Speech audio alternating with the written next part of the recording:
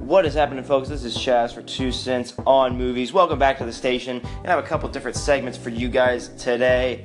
Gonna dive into my review of the movie Dunkirk, Christopher Nolan's new film. Saw it on Saturday. Really enjoyed it, and there's a lot to talk about with it, so really looking forward to that.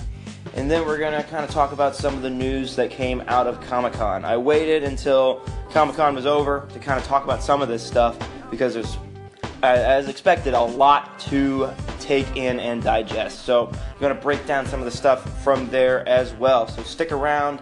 Thank you for listening.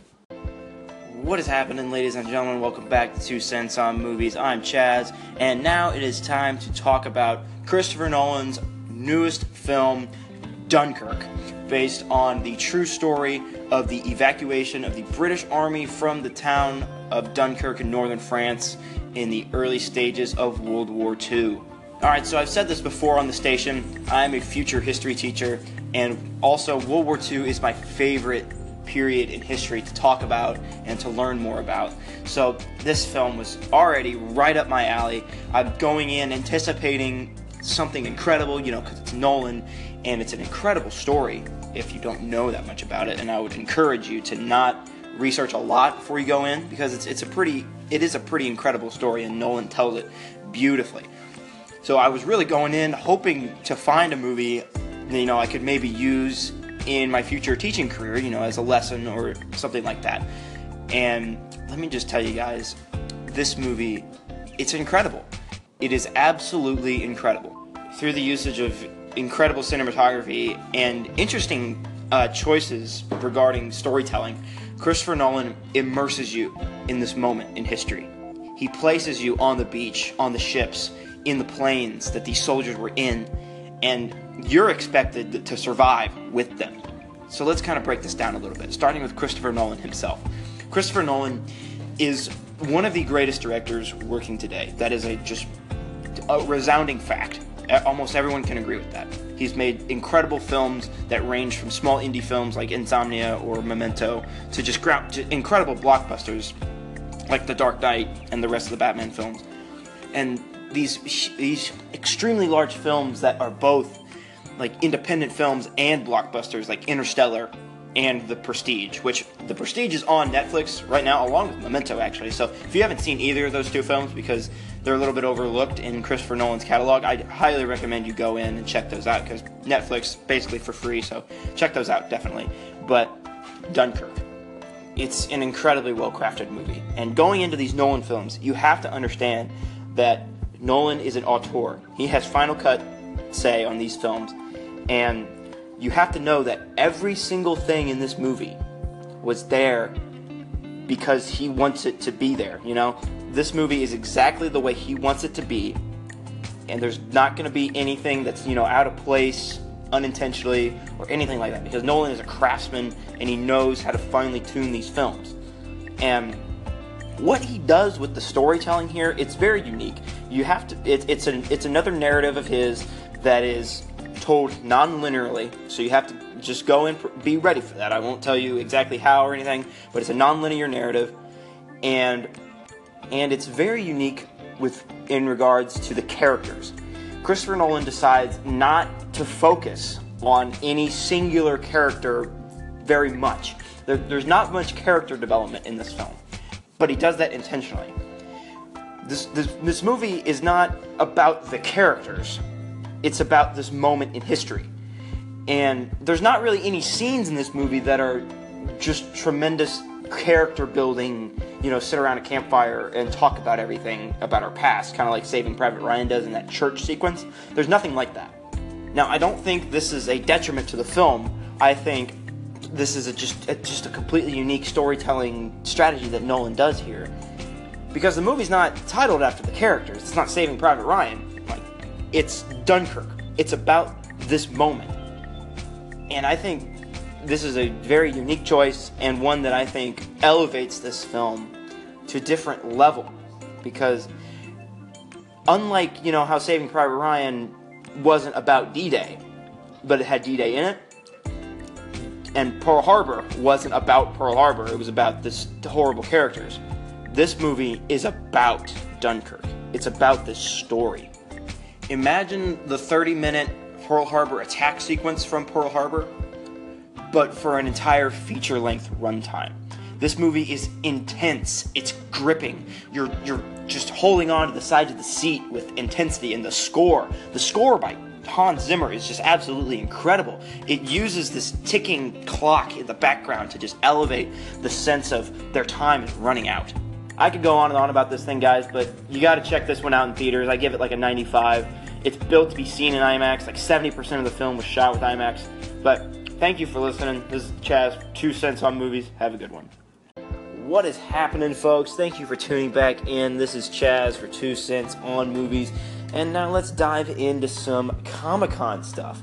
So, as far as trailers go, there was a whole slew of trailers that dropped.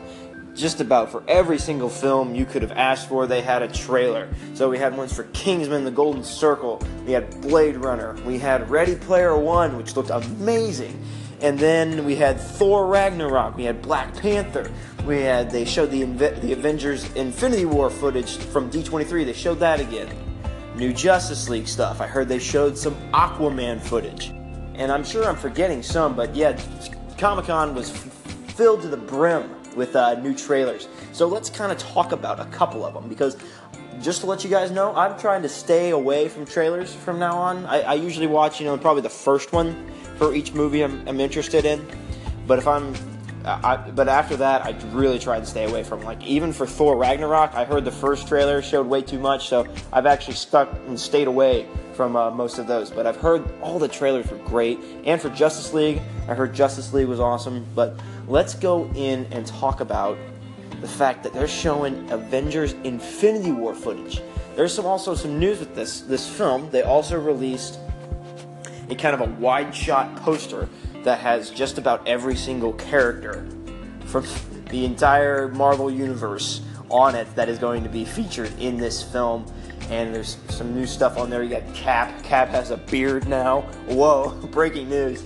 And Black Widow's hair is now blonde. I don't know what that means. But it features Thanos in the middle. And he's got the glove, the gauntlet, and it's got all the stones in it. So we know we're going to see that, and he's going to be wrecking some shop. And I feel like Scarlet Witch should be saying some prayers for Vision, because I feel like Vision is going to be the first to go, because, he has the Mind Stone in his face.